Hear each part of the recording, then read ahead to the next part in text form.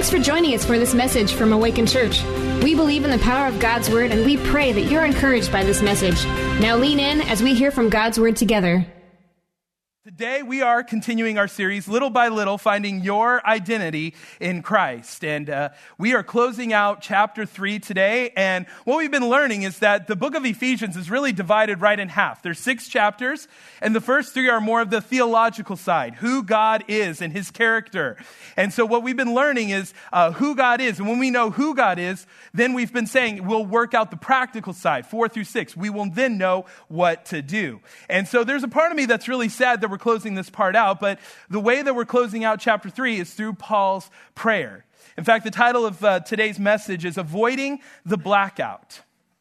Now, I don't know if you remember a strange event that happened back in August of 2003 or not, but the city that never sleeps started having a blackout. New York City experienced a citywide power outage. And CNN and Fox News were covering this story, and they were looking at a city that was going through rolling blackouts. Streets of New York just completely going dark. Buildings that were once illuminated and lit up are now dark and don't shine anymore. And as they're witnessing all of this happening, they're seeing that there was a hope-filled nightlight in New York, and that was the Statue of Liberty. Now, the commentators and anchors, they all scrambled to try to figure out what was going on. How could this be? You know, when everything else was going pitch black, this statue remained lit up. And they were wondering, how could this be?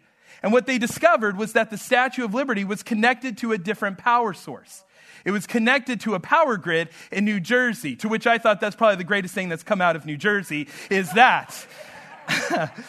But they found out that they were connected to a different power grid. And so even though everything in New York City was going black and losing power, the Statue of Liberty remained shining and bright because it was plugged into a different power source.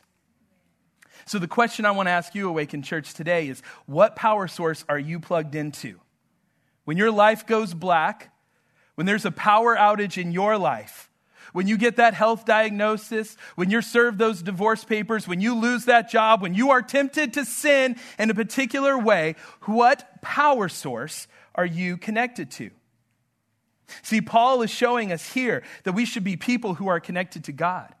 And one of the ways that we stay connected to God is through one of the most powerful tools that he's given us, and that is through prayer.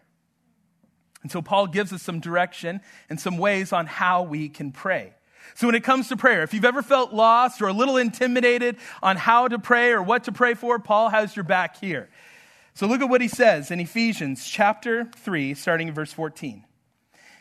He says, "For this reason, I bow my knees before the Father, from whom every family in heaven and on earth is named, that according to the riches of his glory, he may grant you to be strengthened with the power through his Spirit in your inner being, so that Christ may dwell in your hearts through faith, that you, being rooted and grounded in love, may have strength to comprehend with all the saints what is the breadth and length and height and depth, and to know the love of Christ that surpasses knowledge, that you may be filled with all the fullness of God." Verse 20.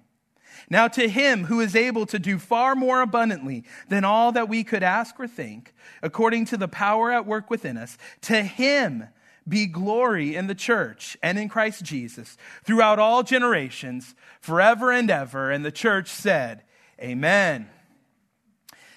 What a powerful prayer.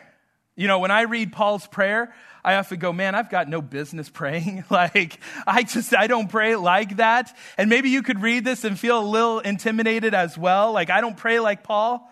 Well, we shouldn't be discouraged by that. In fact, we should learn from Paul's prayer because we could pray like Paul. In fact, Paul gives us 4 ways here in his prayer on how we can pray. And the first one is we should pray in the spirit of unity.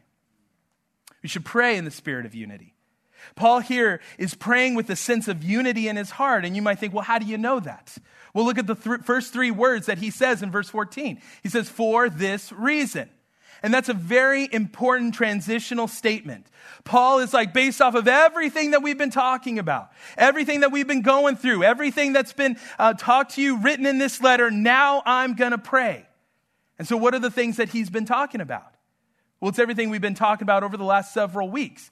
And really, it's starting everything from chapter 2, verse 11, all the way up until this point. And Paul's been talking about the unity that we have because of what Jesus has done. And he's reminding us that we're no longer strangers or aliens, but we're all unified under Jesus. And he's reminding us that we're citizens of a new kingdom, that we used to be from different families, but we're now part of one family, that we used to be part of different households, but now we are part of the building blocks of God's household. And Paul is driven to prayer because he looks at the church and he goes, none of this has a shot at working unless God shows up, unless God does it. Because Paul's looking at the church in Ephesus. He's looking at the people in Ephesians. And he's going, man, I'm seeing everything that you're going through and everything that's tearing you apart, everything that's pulling you guys apart. And he's like, man, these people, they don't have anything in common. They come from different cultures. They come from different backgrounds. They have different convictions. They have different preferences. And Paul is looking at all this and he's so convicted. He's so driven to this. He says, for these reasons, I'm praying for you, praying for unity in the church. Now, we still face these problems today. And so to illustrate this point, that there are many things that are pulling us apart or differences that we have, I'm going to make us do a little exercise to prove Paul's point here. So don't be scared if it's your first time here. We're not going to hand you a microphone or anything. It's simply, I'm going to ask you a series of questions, and all you're going to do is just raise up your hand as the answer that you prefer, all right? So if you're watching online, you could do an emoji. We have moderators who would love to interact with you as well. If you're in our masked-only venue, participate as well. We can't see it, but the people around you can see you, so it'll be good. So let me see, just to start off, let's warm it up. Let's see our hands up in the air a little bit, all right? Wave them around. Let me see. Our hands are working. Some of you guys are like, just stretch it out, okay? It's okay. We're in church, get a good stretch in. All right, so here we go. Now, the Mississippi, I think we could all agree, divides like the United States almost in half, right? So there's a west and an east side, okay? So how many of you are from the west side of the United States? Like for me, I am the west, New Mexico. How many of you are from east side, east to east? Calm down, everybody, all right? Oh, man. Okay. How many of you would prefer Coke when you're having a meal, or it's a hot day, you prefer a Coke? Coca-Cola, right? There's a few of you guys. All right. All of you East Siders should. Coca-Cola's in Georgia. You guys should all be screaming about that too. Pepsi. How many of you prefer Pepsi? Now, if you're sitting next to somebody who raised their hand for Pepsi, pray for them. We pray that they will be delivered. How many of you would say Dr. Pepper? Like, that's where I'm at. I'm in the camp of Dr. Pepper. We are the redeemed. I know football is over and there's a hole in everyone's heart right now. And some of you have heard the news. Tom Brady is possibly signing a 4-year agreement. So for 4 more years, he's going to win. So, because all he ever does is win. So, how many of you would say that your favorite team is in the AFC? AFC team, all right. How many of you is from the NFC? There we go. Yep. How many of you say you have no idea what I'm talking about? That's me. Now, don't chastise me. Pray for me. I grew up watching baseball and basketball, so I know all of that stuff. I don't know much about football teams and how they're divided. So how many of you would say that going on vacation, you would prefer to go to the beach, right? Like the beach is your favorite thing. Our family loves the beach. How many of you would say going to the mountains and camping and hunting and fishing, yeah? How many of you would say you prefer something else other than that? Yeah, there's a few of you. You don't want to go outside at all. I get it. That's fine. I'm the same way. I had a staycation this week, and it was good. How many of you would say bacon is your favorite breakfast meat right now? Yep. Like no contest. Well, guess what? How many of you would say sausage is your favorite breakfast meat? Right now, I'm a big fan of sausage biscuits, so that's where I'm at right now. But here's the point to this exercise. We could do this for the next 30 minutes. We could keep going around asking, do you like this? Do you like that? Do you prefer this? Do you prefer that? But I think what you will notice is that with every question, we all weren't agreeing on one thing. We all didn't raise our hand preferring one thing. We all have our own preferences. We all like our own thing. But here's one question that we all could get on the same page with. If you are in Christ Jesus, if you are a follower of Jesus, how many of you would say that you love Jesus and want to faithfully serve him and follow him today. We could all raise our hand to that. That's something we could all be in agreement about. Here's the point. There's a lot of things about us that are different, but there's one thing that should unite us and bring us together, and that is Jesus Christ and his mission. See, there's so many things in this world that are trying to tear us apart, illuminate our differences. Politics is pulling us apart. Social media is pulling us apart. Add politics to social media, and you have a recipe of disaster right now. You isolate everybody. It's the worst thing. Economics pulls us apart. Culture, convictions pull us apart. But the only thing that unites us, the only thing that can bring us together is Jesus and his grace and his mission to redeem people. And Paul is praying for that. And he's going, if it's not for the grace of God, we're not going to make it. And so he's praying for the spirit of unity. But let's face it, that's not always how it works in life, is it? We're not always unified by the things of God's word. Often we like to divide over things. We find our natural tendency is to want to be unified in things of the flesh, to elevate our culture or my standing, my background, my education. Those are the things of the flesh. But Paul is praying for us here. He's saying, above all else, we aren't black or white. We aren't Republican or Democrat. We're not rich or poor, liberal or conservative. We're not American or immigrant. Above all else, who we are is who we are in Christ Jesus. See, it doesn't diminish the fact that we're black or white. It doesn't diminish the fact that we're Republican or Democrat or conservative or liberal. It doesn't diminish any of that, but what it does is it says, above all else, who I am is who I am in Christ. And Paul is praying that even in our differences, we would be unified together. You see, there's a lot of talk in our culture about us and them. You can pick whatever topic you want, and our culture would love to try to get us in different places and get us all split up and divide over our differences. But what you need to know is that as a follower of Jesus, there's only one us and only one them. Us are those who've experienced God's grace and love and mercies. We've been bought by the blood of Jesus. We've been redeemed and adopted into the family of God. And there's only one them. Those who need to receive Jesus, who need to experience his grace, his love, his mercy, who need to be bought by the blood of Jesus. And what Ephesians is telling us is that us, those of us in Christ, are united to live on mission for them. And it's been God's plan to change the world. Politics will not change the world. Legislation will not change the world. No matter how much you believe that the person in the White House is going to change the world, or you watch CNN and Fox News or Ben Shapiro or any of those, listen, they're not going to change the world. Jesus is the one who will change the world with his gospel through his church unified together. That's what's going to change Clarksville. That's what's going to change the South. And that's what's going to change the world. See, Paul is praying knowing that the enemy would love to destroy the church because the church is a visible and tangible expression of the eternal plan of God. That every tribe, every nation, every tongue, every person would be born again into one family with one Father, expressing our diversity, but enjoying our unity in Christ. So how does this apply to us today? Are you praying that the church be unified? Are you praying for unity in your own life? You know you've got that family member that you need to be praying for unity about. You know there's somebody that you go, man, I don't like Uncle so-and-so. I don't like the mother-in-law. You know, whatever it is, you know you need to be praying for unity. We all have that friend that we see them post something on our page or get a text or a call and you go, oh, this person again. You know you need to be praying for unity for that person. See, that gossipy neighbor who wants to ruin your reputation, pray for unity with them. That business person, that coworker that's trying to ruin your business or ruin your reputation, pray for unity with them. In fact, Jesus told us this in Matthew 5, love your enemies and pray for those who persecute you. He didn't say, hey, maybe kind of like your enemies or ignore your enemies. He says, pray for them. Because praying for them means that you want God to bless them.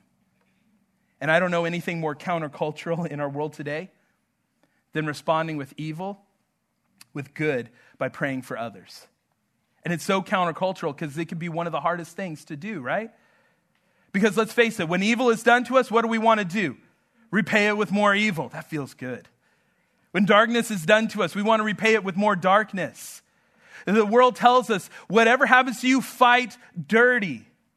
That's why it takes faith to go against your flesh and against what culture tells you to do, and instead trust God and respond with prayer. You fight division for prayer for unity. Is it easy? No. Is it unusual? Yes. Is it a choice? Absolutely. It's your choice to be better and to pray for others and to pray for unity. Paul is praying with unity. So if you're wondering, how do I begin? How do I start praying? Well, this is the first one. Pray with the spirit of unity. Here's the second thing. We should pray urgently and sincerely. Look again at what it says in verse 14. It says, "For this reason, I bow my knees before the Father." Now, this idea of bowing the knee is a sign of showing honor and respect and submission. But you know what's interesting to me as I read all throughout the Bible is not once does it say, hey, this is how you physically have to present yourself before the Lord when you come to him in prayer. As you read the Bible, people are praying in all kinds of different postures. Some are praying while they're standing up. Others are praying while they're kneeling down. Some are praying with their hands up in the air. Some are praying with their hands folded. Some are praying while lying down. Others are praying while walking around. There are all kinds of different postures when it comes to prayer. But why is Paul so emphatic about the fact that he's bowing his knees before the Father? Well, it was a common custom in Jewish culture to pray while standing up. In fact, if you ever have the privilege to go over to Jerusalem, you're going to see Jewish people going up to the Wailing Wall and stand while praying. So kneeling was unusual. And so by doing this, Paul was showing a sign of sincerity and urgency. In fact, I only see this really 2 other times in the New Testament. One is in Luke's gospel. Jesus is preparing to die for the sins of the world, and he grabs a couple disciples with him, and he's like, hey, pray with me. You guys pray here, and I'm going to go over here. It's the Gethsemane prayer. And so Jesus goes off by himself, and he starts praying, and he falls to his knees, and he's humbly and sincerely and urgently crying out to God.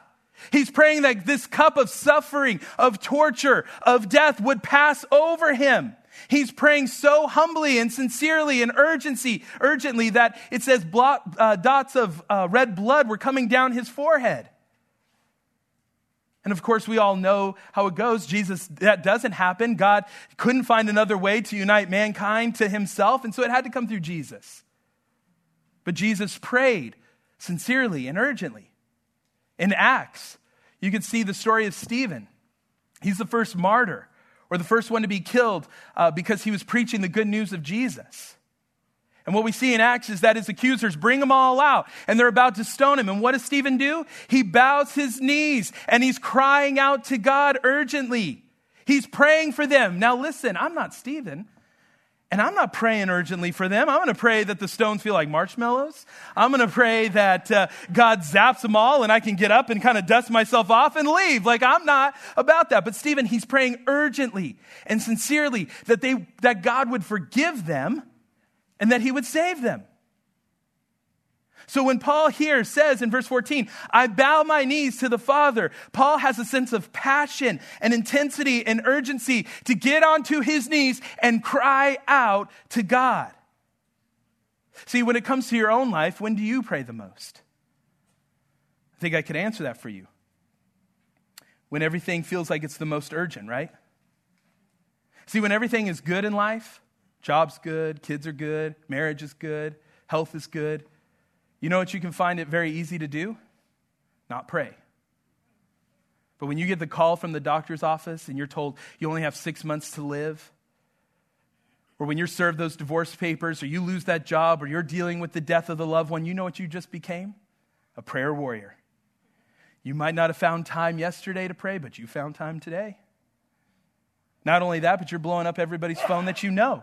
You're saying, hey, would you pray for me? Would you pray for me? Because your situation just got so urgent. And listen to me when I say this. You should do those things. When everything seems to be falling apart in your life, you should be praying urgently and sincerely. But listen, don't take prayer for granted. We should always be praying sincerely and urgency, even when life is good. And maybe you're here today and everything is good in your life. But maybe today, whether it's here at church or at home, what you need to do is you just need to get down on your knees and you need to humbly and cry out to God and say, God, break my heart for what breaks yours. I've become cold and apathetic. I haven't treated prayer the way that I need to. There's no sincerity. There's no urgency. Make today the day that all stops. And maybe you're here and you're going through something. Make today the day that you are just humbly and urgently crying out to God to hear your prayers. We need to pray with sincerity and urgency, just like Paul is doing here. Here's the third thing. We should pray confidently. Look at verse 17. It says, so that Christ may dwell in your hearts through faith, that you, being rooted and grounded in love, may have the strength to comprehend with all the saints what is the breadth and length and height and depth, and to know the love of Christ that surpasses knowledge, that you may be filled with all the fullness of God. What Paul is praying and what he's getting at here in these verses is that you are extremely loved by God. In fact, I read a quote this week that said, we are more sinful and flawed in ourselves than we ever dared believe. Yet at the same time, we are more loved and accepted in Jesus Christ than we ever dared hope. You are, because of Jesus, loved by your Father. And Paul is just praying here. If you only understood a teaspoon of how much God loves you, you would run into his presence and pray with confidence. But the reason why many of us don't pray with confidence is because we think, well, I've done some things in my life. If God only knew that I did this, or if I did that, I can't go to God. What are you talking about? I can't go to him at all. I can't talk to him. If I even just started, dear Jesus, he would strike me dead right there. I can't go to God at all. Listen, it doesn't matter what you've done. If you are in Christ Jesus, he loves you not because you earned it, not because you deserved it, but because you are in Christ Jesus. And in Christ, you are loved and are a child of God. See, God knows how we were. He knows what we are. And he knows what our lives will be like in the future. God knows everything. He sees it all. Everything that we've ever done, everything that we've ever thought about doing, and everything we ever will do in our lives. And even though he sees it all, he says, I am satisfied with you. Because I am satisfied with my son, Jesus.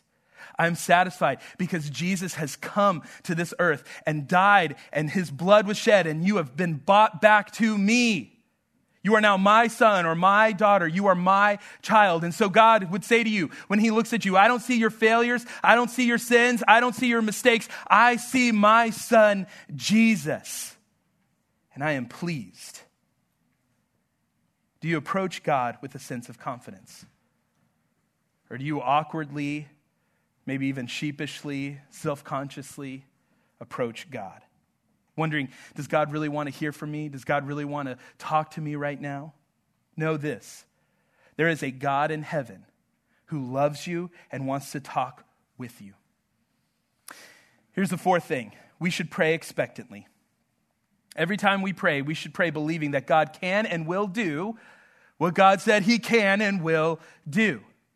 Look at verse 20. It says, now. And Paul's like, now that I'm praying with this sense of unity, now that I'm praying with urgency and sincerely, now that I'm praying confidently, now I'm going to pray expectantly. He says, now to him who is able to do far more abundantly than all we could think or ask, according to the power at works within us. To him be glory in the church and in Christ Jesus through all generations. Paul is praying here, expecting God to show up. He's modeling for us that we should, when we ask God something, we should expect God to show up. God wants us to wait patiently for him to answer our prayer. But he also wants us to wait expectantly, to have faith and to trust that we're going to get an answer from God. And when you expectantly wait on God, you're showing him that you're trusting the promises of God. You believe he is going to keep his word.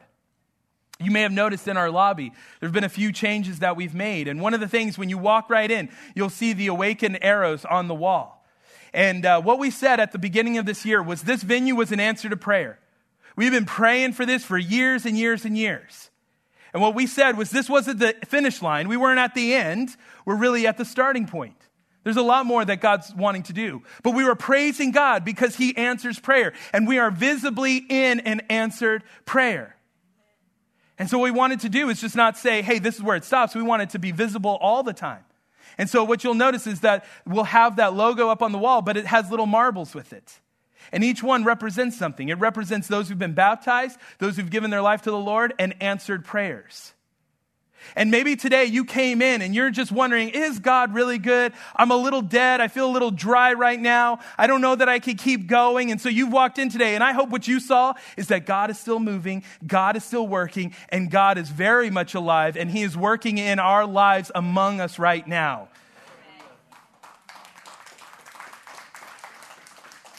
And so for us, that is a visible reminder that God is a God who keeps his promises. He keeps his word. But listen, hurry is the death of prayer. In our world today, it feels like there's all kinds of pressure to get things done in a hurry. So many times we're so revved up, we can't slow down enough to listen to what God would say to us. See, we live in a fast food, microwave, give it to me now culture, right? And sometimes we treat our prayers just like that. We're praying for our marriage to get better, but when it's not happening in our timing, we just kind of stop and we don't even pray anymore. We're praying for our careers. Do I move up? Do I change jobs? But when nothing's happening, we just kind of stop praying. We're praying for our kids. Why? Because our kids need prayer, right? And so when things aren't happening in our timeline or when things aren't going our way, we stop praying. And because things haven't happened in our timeline or things aren't lining up with what we think, we just kind of stop believing that God's going to move. We stop expecting God to give us an answer. But we need to remember to slow down. Take time to hear from God and keep expecting to get an answer. God will show up. Listen, you may not get the answer today. You might not get the answer tomorrow.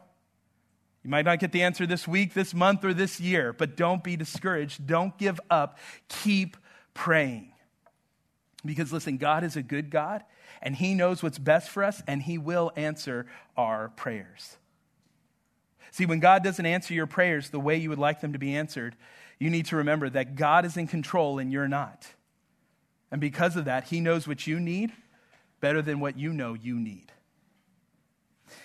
See, there have been things in my own life that I've prayed for and I thought would be good for me.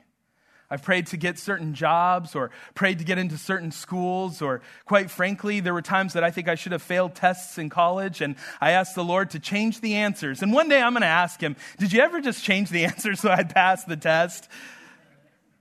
I've been praying for a new GMC truck, quite frankly, too. And some of you be like, wow, that's pretty superficial. No, I'm praying for those kinds of things. I'm praying to God for things all kinds of things that I think I should have or things that I think I should have had. Even this week is a tough week for our family. Because this is a week that we're reminded that my mom died of breast cancer 6 years ago. And so it's a tough week. Because it's a reminder of God, why would you not answer this prayer? This seems like a slam dunk of a prayer. This seems like a prayer that you would be like, oh yeah, this makes complete sense. Now, God did heal her a couple times. There were a few times that she came back, but ultimately it was the thing that took her life. And there'd be times that I'd be like, God, she was so young. I was just starting to have kids. My kids really won't ever know her. And it's hard. And it's difficult. And I don't think that I'll ever understand this side of heaven why he took her when he took her. But I do know she's healed. And I do know she's better. And I may not understand things this side of heaven, but what I found out is that God is in control. He knows things better than I do. And even when I don't understand the reason behind each answer, I know that God has my best interest. See, when we pray, we need to remember that there is not a mountain too tall that God cannot move. There's not a problem too big that he can't solve. And there's no pain too deep that he cannot ease. And whether or not you receive the answer that you wanted to receive here on earth, God will honor your patience, if not in this world, then in eternity. So are you connected to God through the power of prayer? When everything in your life seems to be going out, you have a blackout in your life, are you praying? Are you connected to that power source of God through prayer? Prayer is something that I think we all would agree that, man, I could be a little bit better at. But I hope through Paul's words here, through his prayer, we could learn to pray like Paul prays. We need to remember that we don't have to have a pre-planned prayer. We don't have to be poetic when we pray. We don't even have to talk in complete sentences. We just need to talk to God like we would talk to someone else. But just like with any conversation, sometimes we just need to stop and listen to God and hear what he would speak to us. And so maybe you're here today and you just need to kind of start your prayer life. Start talking to God. Make today the day that you do have that conversation with him. And if you're here today and you've never received Jesus into your life, you're a person headed for hell, then today I want to give you an opportunity to pray the most important prayer that you'll ever pray, and that is for forgiveness for your sins. Amen?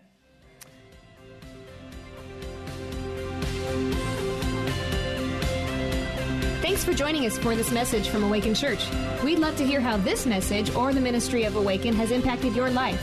Let us know at awaken.church/mystory.